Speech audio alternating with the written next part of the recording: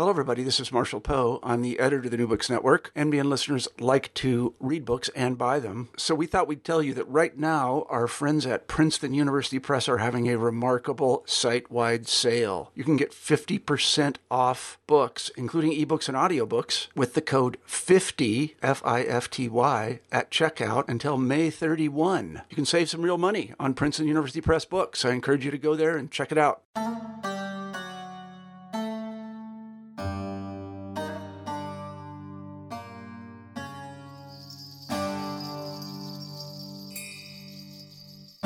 Hello and welcome to a new episode of New Books in Islamic Studies, which operates online through the New Books Network. I'm your host, Sher Ali Tareen. For each new episode, we choose an important new book in the broader field of Islamic studies and we chat with its author. Anand Taneja's Genealogy, Time, Islam and Ecological Thought in the Medieval Ruins of Delhi is a landmark publication that interrogates modes of religious practice and imaginaries of time that disrupt dominant claims and narratives of the post-colonial state about religion and religious identity. Centered on the ruins of Feroz Shah Kotla in Delhi, this book brings into view visions of sovereignty, ethics, hospitality, and intercommunal encounters that rescue Islam in modern South Asia from the suffocating pressures, anxieties, and amnesias of nationalist politics and historiographies. Conceptually bold, ethnographically vivacious, and historically grounded, this book masterfully carries a tragic sensibility while also offering provocative avenues of hope and optimism. Written with poetic eloquence and lyrical command, this book will not only be widely read and debated by scholars of South Asia, Islam, and religion, it also cries out for adoption as what will surely become a Bollywood blockbuster. Here now is my conversation with Professor Anand Taneja. Hello Anand, how are you doing? I'm good. How are you, Sher Ali? Very good, Anand. Thank you so much for your time and for this wonderful book that I'm sure will spark some excellent conversations in multiple fields. Great talking to you today. Anand, you might know that we have a tradition on the New Books Network that our first question is always biographical. Could you share with our listeners a bit, Anand, about how you became a scholar of Islam, of South Asia, an anthropologist, and how you got to write this particular book? Okay, thanks very much for that question. My becoming an anthropologist and a scholar of Islam in South Asia is actually a very locational answer. It's based on my having spent several years in Delhi. So I moved to Delhi when I was 18 years old as a college student, and I was always interested in history. So I became, a student of history. That was my major in college as an undergraduate. And what was interesting about being a student of history in Delhi is that it's a city that is just covered with ruins, right? It's covered with ruins and monuments from the pre-modern period, right? And a lot of these are monuments that are mosques and tombs, etc., built by the Muslim rulers of Delhi between the 13th and 18th centuries. So, fortifications and stuff. So I became really interested in visiting all of these remains of the past as a student of history. And as I spent time among these, I actually worked as a tour, as someone who gave guided tours, like a docent of these ruins as well.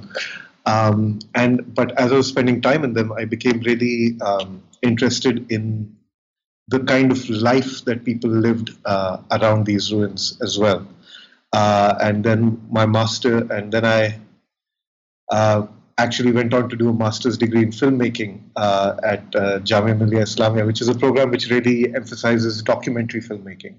So that's the time when I actually kind of started moving closer towards what we could call an ethnographic sensibility, because I was talking to people and trying to elicit their stories. And I made a film, a student film, about another building in Delhi called the Purana Kila, the Old Fort. So I was trying to look at the 20th century histories of something that was built in the 16th century. So I became interested in all of these ways in which people live with these monuments. Now the thing is that many of the historical monuments of Delhi are very Islamic, right? In the sense that they are often mosques, they're often dargahs or the shrines of Sufi saints. So if you're interested in the history of Delhi and you're interested in lived life around these buildings, you can't but become interested in Islam. So that's what I mean by saying that my kind of beginning as an anthropologist or scholar of Islam in South Asia is a very situated and local beginning. Terrific. So perhaps, Anand, we can begin by you having explain to our listeners a bit the key site which anchors your study, which is the Feroz Shah Kotla and its ruins. Could you tell us about what Feroz Shah Kotla is, where it's located, its history, and its present? And then if I could ask you also to touch on what I saw as one of the central conceptual arguments and interventions of this book, which is to really disrupt dominant claims and narratives of the post-colonial state about religion and religious identity that you advance by looking at the site. So perhaps two-part question, one more of a descriptive and second more of a conceptual intervention related. Sure. So Feroz Shah Kotla is a 14th century ruin. It was built in approximately the 1350s. And it's now in a relatively tumble-down state, but it was a massive fortified palace complex, which was the site for the site for the capital of Feroz Shah Tughlaq of the Tughlaq dynasty. It's been in a ruined condition for a long time, but in contemporary Delhi, it's at a very interesting location because it's located just to the south of the old walled city of Shah Jahanabad, which was built by the Mughal Emperor Shah Jahan in the mid 17th century, and it's kind of at the junction of that city with the newer Delhi built by the British in the early 20th century, and then of course kind of the post-colonial development of Delhi after that, right? So immediately to the south of Feroz Shah Kotla, now not only do you have settlements of Punjabi refugees and also of formalized kind of Dalit colonies, but you also have the center for the newspaper industry, right? Bahadur Shah Zafar Mart. So it's this kind of very interesting junction. It's the ruin at the junction of what's called Old Delhi and New Delhi.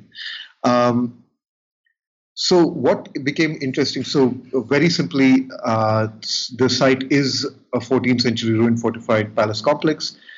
Since the 1970s, since the late 1970s, it has become increasingly prominent in the city as a dargah or saint shrine, in which the saints are not, human, but jinn or genies, spirits in Islamic cosmology.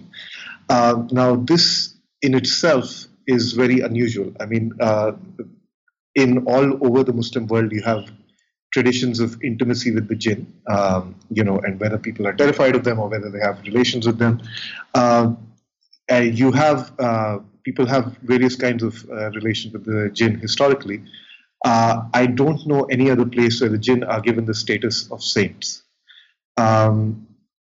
So I became really interested in why this was happening in contemporary Delhi and in what ways it might be connected to the politics of the city, to the history of the city, to the ecology of the city, and to the ways in which different groups interact with each other in the city. Because what is interesting about this site, as it is about many other places identified as dargahs or Muslim saint shrines in the subcontinent, is that it is a space of an extraordinary amount of diversity in terms of the people who come here. So the people who come here include Muslims, of course, but also many, many Hindus, more women than men. And if you look at the caste profile of those those we would identify as Hindus who come here, it is the proportion of Dalits or former untouchables is very high. So one of there are two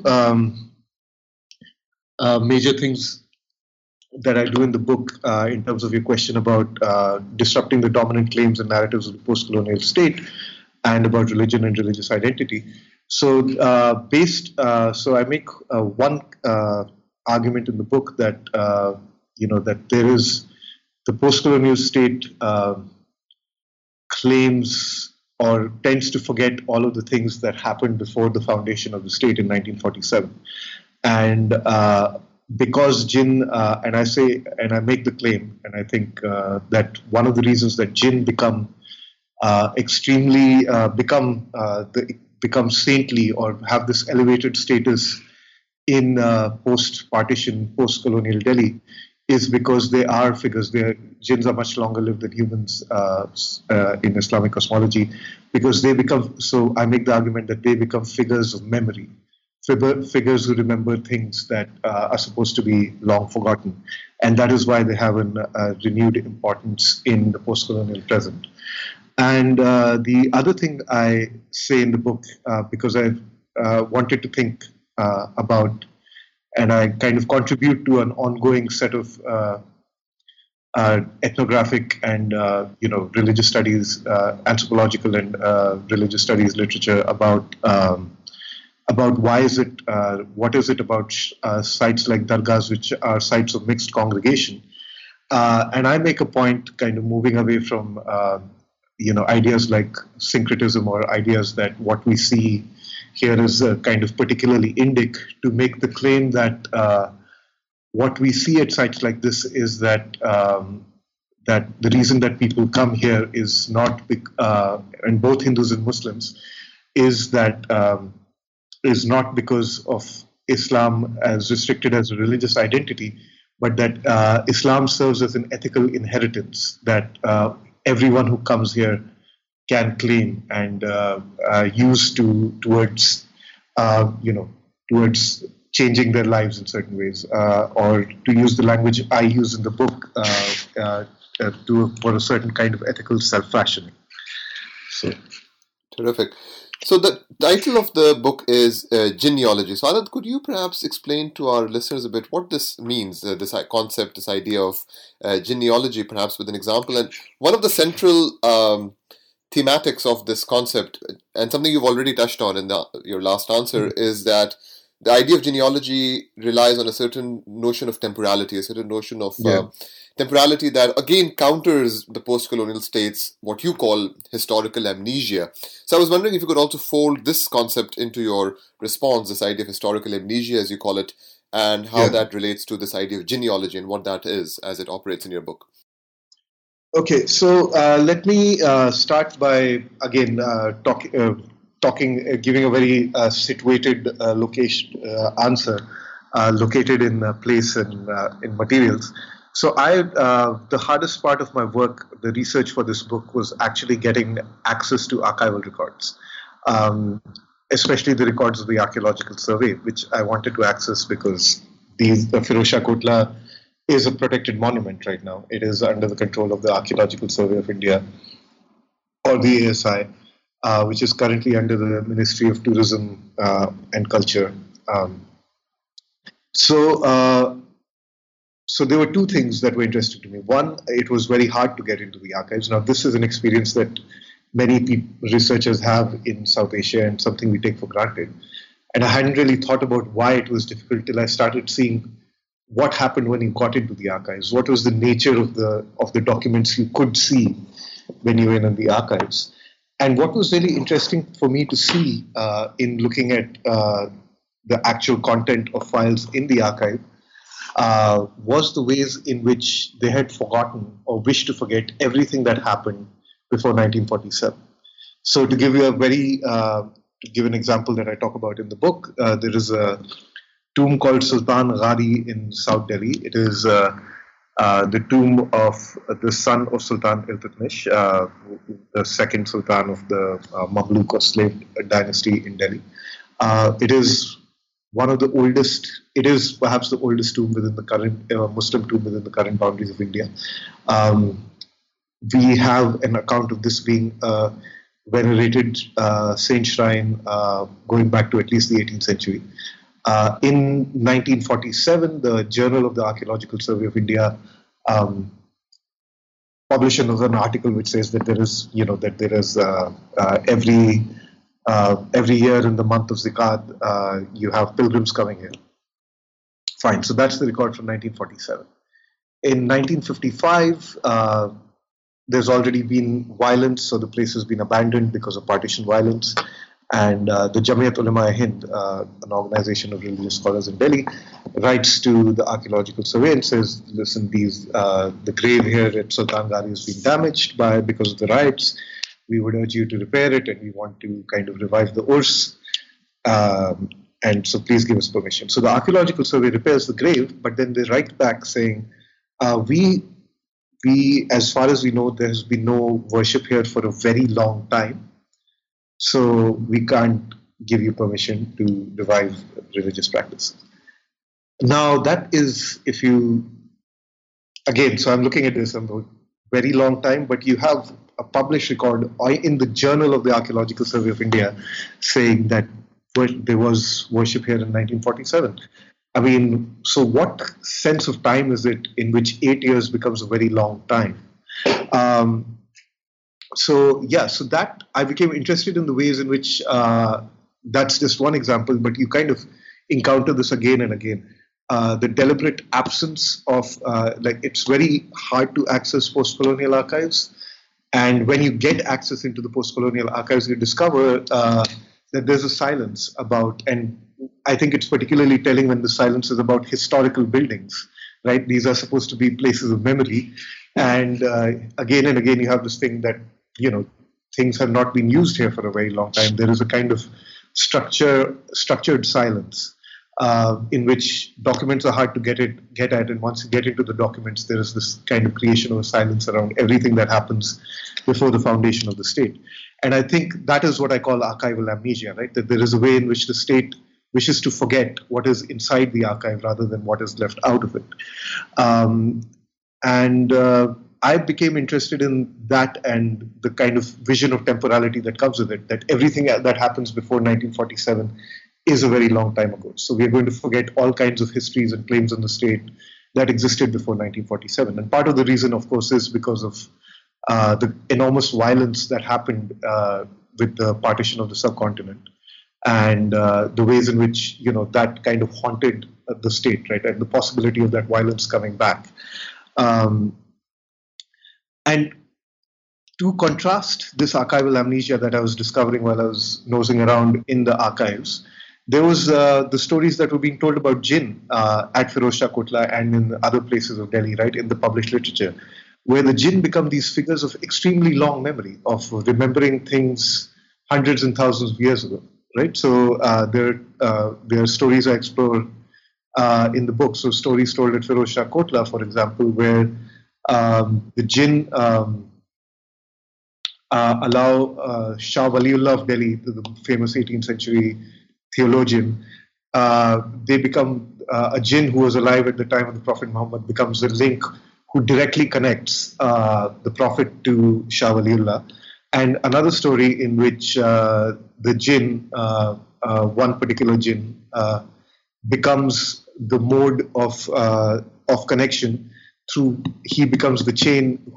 He becomes the link in the chain who connects Moses to Jesus to the Prophet Muhammad. Now, these stories tell you about the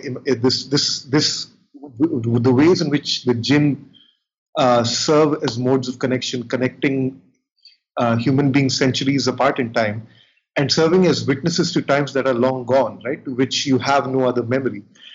This is what I call genealogy, and I found that it was very interesting that these are the stories about jinn that are being told in Delhi. This idea of this long-lived, more than human memory, at a time when the post-colonial state is actually invested in archival amnesia and forgetting the ways in which there was a Muslim presence and a Muslim landscape in Delhi till 1947, right? So what is very proximate is being erased, and that's at the same time in which you have the emergence of the jinn as figures of memory. Terrific. So let's continue with this thread on this idea of interrupting linear conceptions of temporality. Perhaps could you share with our listeners a bit about the ritual practices that populate Feroz Shah Kotla? I mean, when people go there, what do they do? What kinds of ritual practices does one find there? And here I'm, of course, referring to a chapter in which you talk about rituals, but also saintly visions and Hindi cinema very fruitfully. Yeah. But I was wondering if you could perhaps, with the example of some of these ritual practices, share with us a bit more about how they also interrupt these linear conceptions of temporality, which are then amenable to these modern nationalist fixed notions of identity also. Thank you. So one of the things that caught my eye early on at Feroz Shah Kotla, and which I kind of keep returning to in different ways in the book, is that I've learned. So people often write letters of petition, but letters are then as I discovered as I was looking around in these rooms, you don't see singular petitions. You often see these petitions photocopied, as if being, and people talk about it as ki yahan pe aake, when the people talk about what they imagine Feroz Shah Kotla to be like, they often have a very bureaucratic imagination of it, right? Like that the jinns have who are saints, who have a government with various departments, and people put in photocopied letters, right? So they're writing their petitions and they photocopy these petitions and put them in, and these petitions often have passport photos attached to them. They almost invariably have people's addresses. And as part of my work here, I've read those petitions very closely. I would take photographs of them, right, while they were in situ. I didn't disturb them, but I would take these photos and I would read, a small sample of these letters. And then what I saw in these letters was, yes, they seem to be in this form of, modern bureaucratic letters. But if you read the content of the letters and the actual form of the letters, these letters are referring to an older kind of imagination of dealing with the state. These letters are, in effect, shikwas, right, or petitions that are meant to be read by the sovereign. Now, that is something that we know existed in the political theory of the pre-modern Sultanate and even into Mughal India, because this is normative political theory that, for example, Nizam al-Mulk Tusi writes about in a Siyasatnama, right? That for twice in a week, the king should be available to all his subjects to be able to address their complaints to him directly, and if they can't address directly, there should be these letters that they can write and which he is obliged to read. Now that is not what people's experience of government is, right? In the contemporary period, there's many more mediating layers of bureaucracy that you have to go through. But it was amazing to me to see that, okay, here's this idea of writing this very intimate petition about all the things that are going wrong with you, and you're depositing them in the ruins of a 14th century palace. And in Delhi and in a Tughlaq palace, and we actually have historical evidence from reading Ibn Battuta, for example, of such letters being deposited in Tughlaq palaces. And that, I think, is really amazing. That was what, in some senses is very, very interesting, that you have a pre-colonial, medieval, let's say, form of or imagination of how you interact with the sovereign, right? By writing this really intimate shikwa about all the things that are wrong with you and which you hope to be redressed, and you're depositing it in the ruins of a 14th century royal palace, while at the same time using the technologies with which you would approach a 21st century post-colonial state, right? Because not only do you have photocopies, not only do you have passport photos and addresses, sometimes people actually use the forms of identity that you do use to present yourself to the state, right? So people use voter ID cards, for example, and copies of those. So it was interesting to me that people are living with these multiple temporalities at once. They're living with this idea of the pre-colonial and approaching it, and they're turning to the gyms, and they're living in the world of the contemporary state and its photocopying. And they're also spending time in in pre-modern built space. And I mean, if you look at Firoz Shah Kotla and the ways in which people inhabit the space, it's very different from the rest of the city that they live in. Right, the rest of the city does not look like this anymore. It does not have the same built form. It does not have the same. It's not materially or aesthetically the same at all. But that is part of the reason people come here, right? So it is the ruination of the place and being able to come to a place that feels old and interacting with the city in a different way. That is very much at the center of why I think people come here. And of course, the stories of the jinn and remembering what things were like a long time ago has been kind of central to the narratives of the jinn. And I think it's very important that all of this is happening in a state, in the capital of a state, in a city, in which the pre-colonial past is almost entirely forgotten, or is entirely forgotten in official narratives, right? So we don't really tell a story of Delhi before 1947 in the official account. So in ways that I feel that what is happening at Firoz Shah Kotla is through ritual and the religious imagination is a counter to the amnesia of the state. So let me now turn to another key theme of the book, which is the interconnection that you draw between ethics and hospitality. And you do so through this concept that you explore and develop of Gharib Nawazi. So I was wondering if you could explain to our listeners what this concept is. And as you mentioned at the beginning of our conversation that ethical self-fashioning is one of the key themes of this book. So I was wondering if you could talk about how this concept of hospitality or Gharib Nawazi connect to the conception of the ethical that you developed that also depends on this kind of hospitality that people show to strangers at Firoz Shah Kotla. Okay, so what's interesting, what I was increasingly struck by Firoz Shah Kotla as I spent time there, and I kind of lead with a very interesting anecdote about, when I realized this, that, oh, wait, no one actually uses names at Firoz Shah Kotla, names in the sense of using proper names or full names.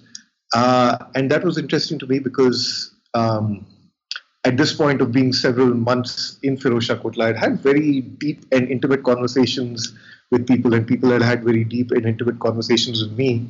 And I knew a lot about them, but names and all the miseries and travails of their lives. But names were really not discussed often, or if people use nicknames or people use regional epithets, that this person comes from this part of the city or this part of the city, but they don't use names. And I started wondering about what that was, right? Why is it that this is the way in which people interact with each other at dargahs?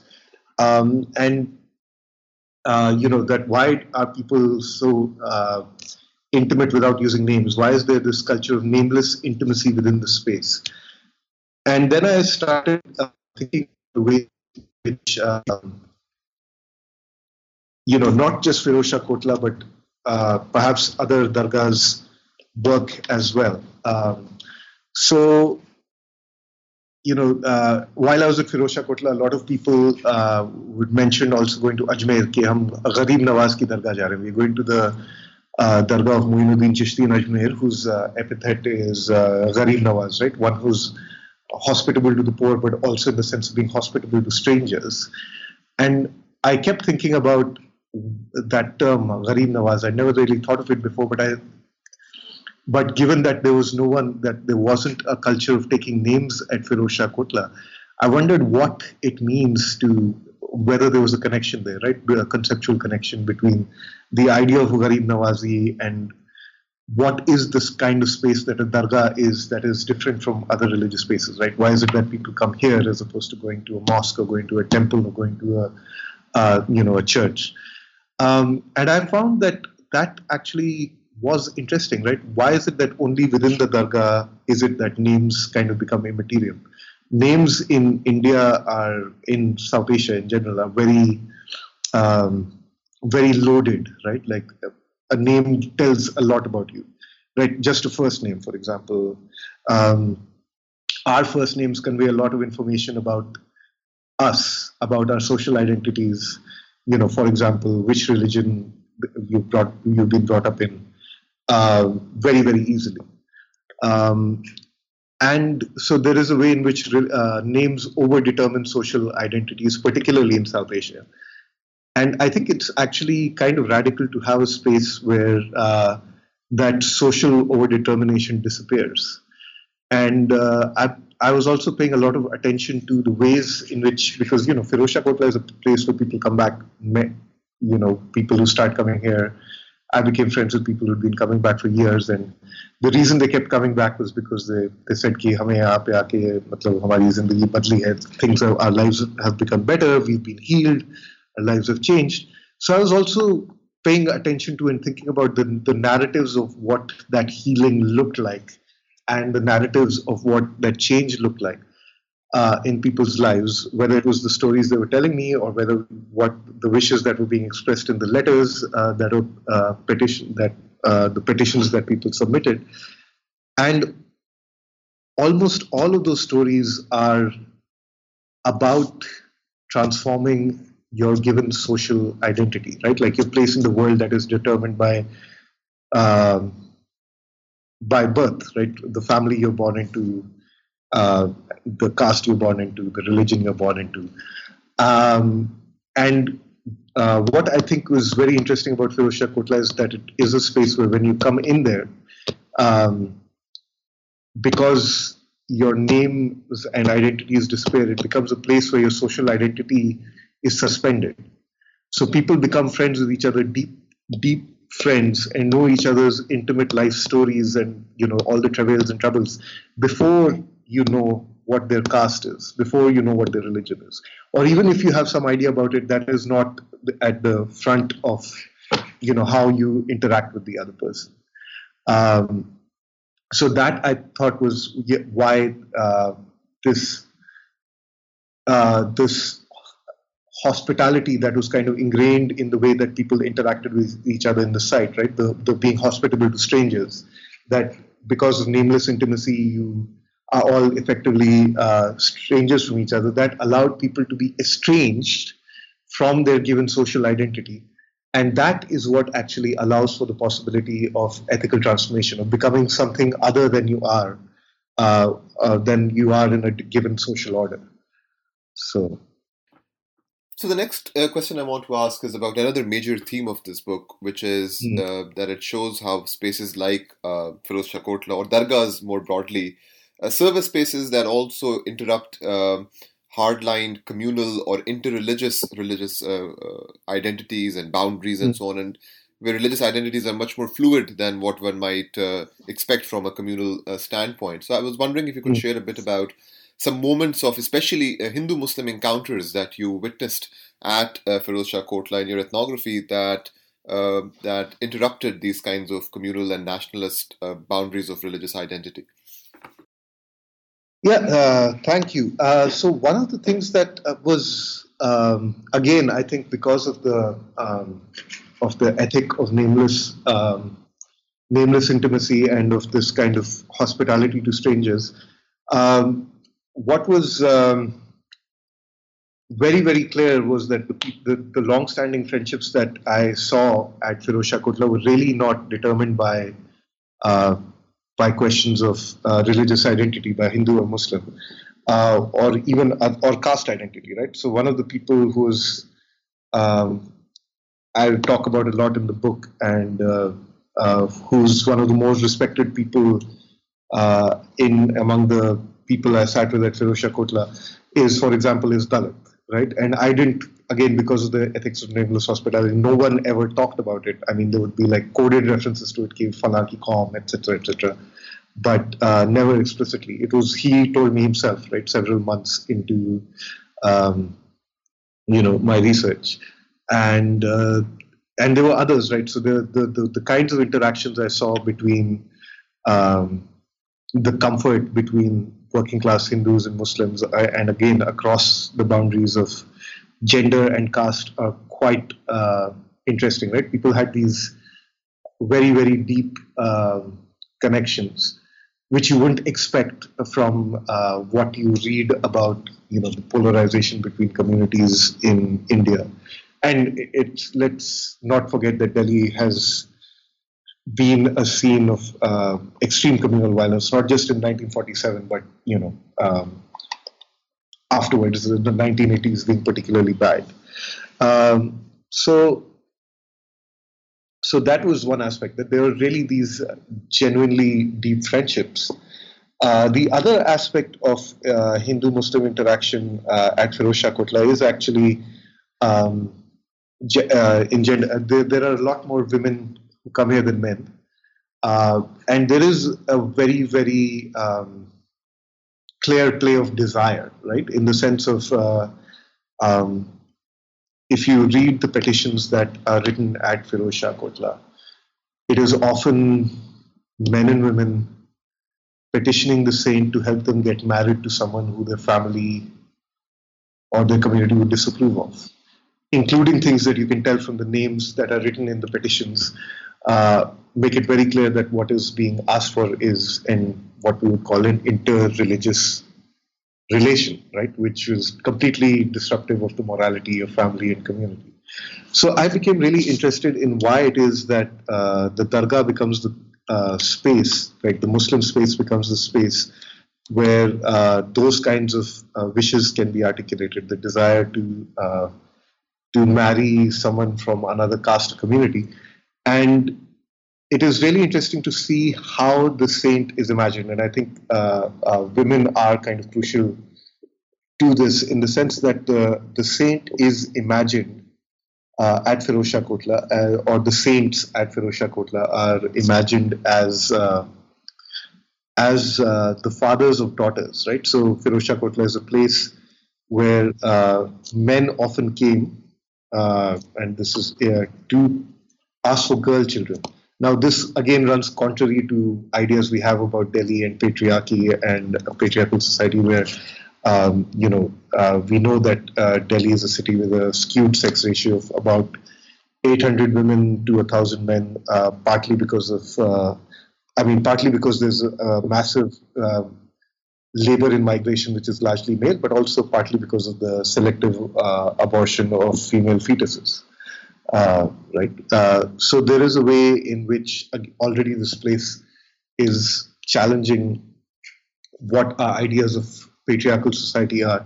So why is it that the Muslim saint becomes the father of daughters? Why is it that both men and women come here to in ways that are connected to women, right? In ways that are connected to if you talk to the men, they're like, either they started coming here to pray for daughters, or they started coming here because their wives were coming here, or their wives used to come here, and then when their wives passed away, they started to come there. So there are all these ways in which every story about coming to Firozshah Kotla is somehow connected to women, whether it's men or women. And when you talk to women about the way they have these relations of intimacy with the saints, it's always like this relation of a father to a daughter. So here you have, and these are relations that are talked about by both Hindus and Muslims, right? So there is a kind of cross community, cross religious community relation of kinship, where for Hindu and Muslim women, the figure of the saint is the figure of the father of the girl child, which is a very interesting figure in North India, right, where kinship is patriarchal as it is in many other places, but familial arrangements are patrilocal, right? That women marry into the house of the in-laws, right? So they live with the family of the husband. So the father of the daughter is the one who is the kind of the anti-patriarchal father, because he's the one who gives away his daughter. He's not the one who's going to carry forward whose lineage is going to be carried forward. So he has no investment in the patriarchal, in the continuation of the lineage. But he also, the father of the daughter, becomes the figure of innocence and intimacy and the childhood left behind. And that is for the congregation that comes here. Why do Muslim saints play that role in the ethical lives of the Hindu and Muslim men and women who come here? Why is it that this is the place, the Muslim saint shrine, where you can express desires that you would be uncomfortable about expressing anywhere else? And I think so. What I do in the book is kind of draw a genealogy, literally in the sense of like looking at how figures like jinns have been used even in the pre-modern past to what do I want to say? Yeah, to work out issues of human intimacy. And I think we have to look at the affective heritage, right? The way in which the relationship of the Prophet Muhammad to his daughter, for example, right? The Prophet himself as a figure who is not a patriarchal figure, right? He's not the father of the community in a sense, but the primary relationship of him as a father is connected to his daughter Fatima. And what is the affective inheritance of that carries through, and which carries through the memories of Muslim saints, and even if they are jinn saints, into contemporary life, I think really challenges ideas we have about how religions interact with each other. This kind of possibility of alternate kinship that it opens up for both Hindus and Muslims is very, very interesting. So as a final substantive question, Anand, I want us to sort of take a step back and think more broadly about the larger intervention and the political stakes of this project. And I want to do that by having you talk about this very interesting, site that you talk about towards the end of your book, and very evocatively, especially in the conclusion or the epilogue, the Satpula. And I'll have you describe what it is, if you could share with our listeners its history and its present. And through that example, if you could tell us a bit about, the larger sort of intervention and politics of this project. And, as we were talking earlier, that in some ways this is a very tragic text, and it's talking about a tragic sort of a present in which nationalist and, the post-colonial state has sort of taken over in terms of how identities are imagined. But then there are, in this mountains of darkness and tragedy, there is also avenues of hope that you also explore. So there is a note of optimism also that layers this book. So anyways, I was wondering if you could speak a bit about these broader stakes by looking at this very specific example of the Satpula, as you talk about in your conclusion of the book. Thank you. So the Satpula is a 14th century bridge and dam structure.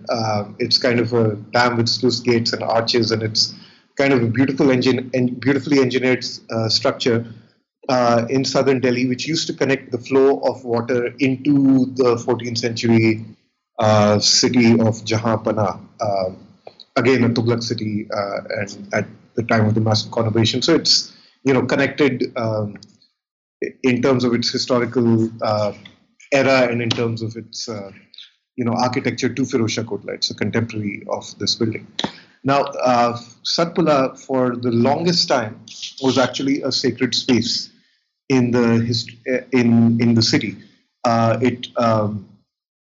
We have an 18th century description of a fair that happened around it, in which in front of the Satpula, on the other side of the sluice gates, which there was a well, right? So obviously where and there was water would collect there. There was a spring, and people would come and bathe in the spring because it was considered to have healing powers. So this medieval engineered structure and the kind of the natural feature that it was interacting with, both kind of get sacralized and connected to the memory of the Saint Nasruddin Chiragh Delhi, again 14th century Chishti saint, who lived very close to whose Khanka was very close to the Satpula.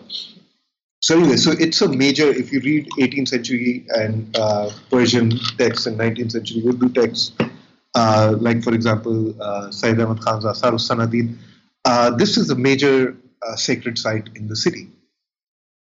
So what I do in the book is talk about what this site used to be. If you look at what it was like in the 18th century, look at it in the 19th century, and then I describe my own visit to the site. And it's kind of a bleak picture, right? Because the site is now completely abandoned.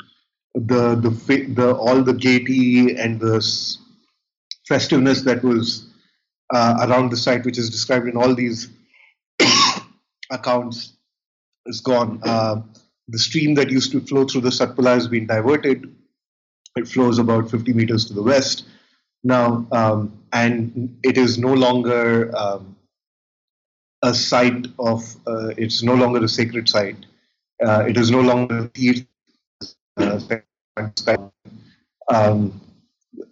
basically the stream has become an open sewer because all the sewage of the developments that have come up further upstream are now going into the stream without being filtered in any way. So it's literally liquid shit and effluents that are in this formerly sacred stream. And of course, the groundwater is depleted, so whatever spring used to be there isn't there anymore. So for me, Satpura becomes kind of important because it is a great, here you can see how progressively not only has the post-colonial state disconnected the buildings of the pre-colonial past from their context and forgotten what they were about, but there is also an enormous ecological devastation that has come to the city, which has completely changed the way that, say, the phenomenological engagement with the sacred that used to be part of the city. You know, if you read 18th century accounts of sacred sites in the Delhi, the sacredness is almost always connected experientially to greenery, to flowing water, to the scent of flowers. It's a very ecological kind of experience of the sacred, even if you're talking about the Barkat of saints' tombs, right? So the Barkat of Qutbuddin Bakhtiar Kaki is connected directly to the greenery of the surrounding trees of Mehrauli. All of these things, you just do not see or experience that anymore. And Satpura becomes kind of emblematic of the ways in which there's been both a forgetting and a destruction of the sacred landscapes of Delhi. And I talk about it, Satpura, at the end of the book as well, because I contrast it to what I saw in Isfahan, right, where I visited while I was I went to Iran on a short break while I was doing fieldwork in Delhi on the book. And there I saw a structure that, architecturally was very much like the Satpura. This is the Pule Khaju in Isfahan. But rather than being a dark, abandoned ruin, the Pule Khaju, which is 15th, 16th century, is actually an enormous center of social life in Isfahan. Right, the river Zainde still flows through the arches there, through under the bridge, and the sluice gates are open to let the river flow, and the water is clean, and people are dipping their feet into the water, and people use the arches under the bridge to sing, right? So they're singing Hafiz, and the acoustics are marvelous, and the whole place is just alive. And so in the conclusion of the book, I talk about how it was going to Isfahan which made me realize what the life of the Satpura used to be like. That before that, I couldn't even imagine what this site was like.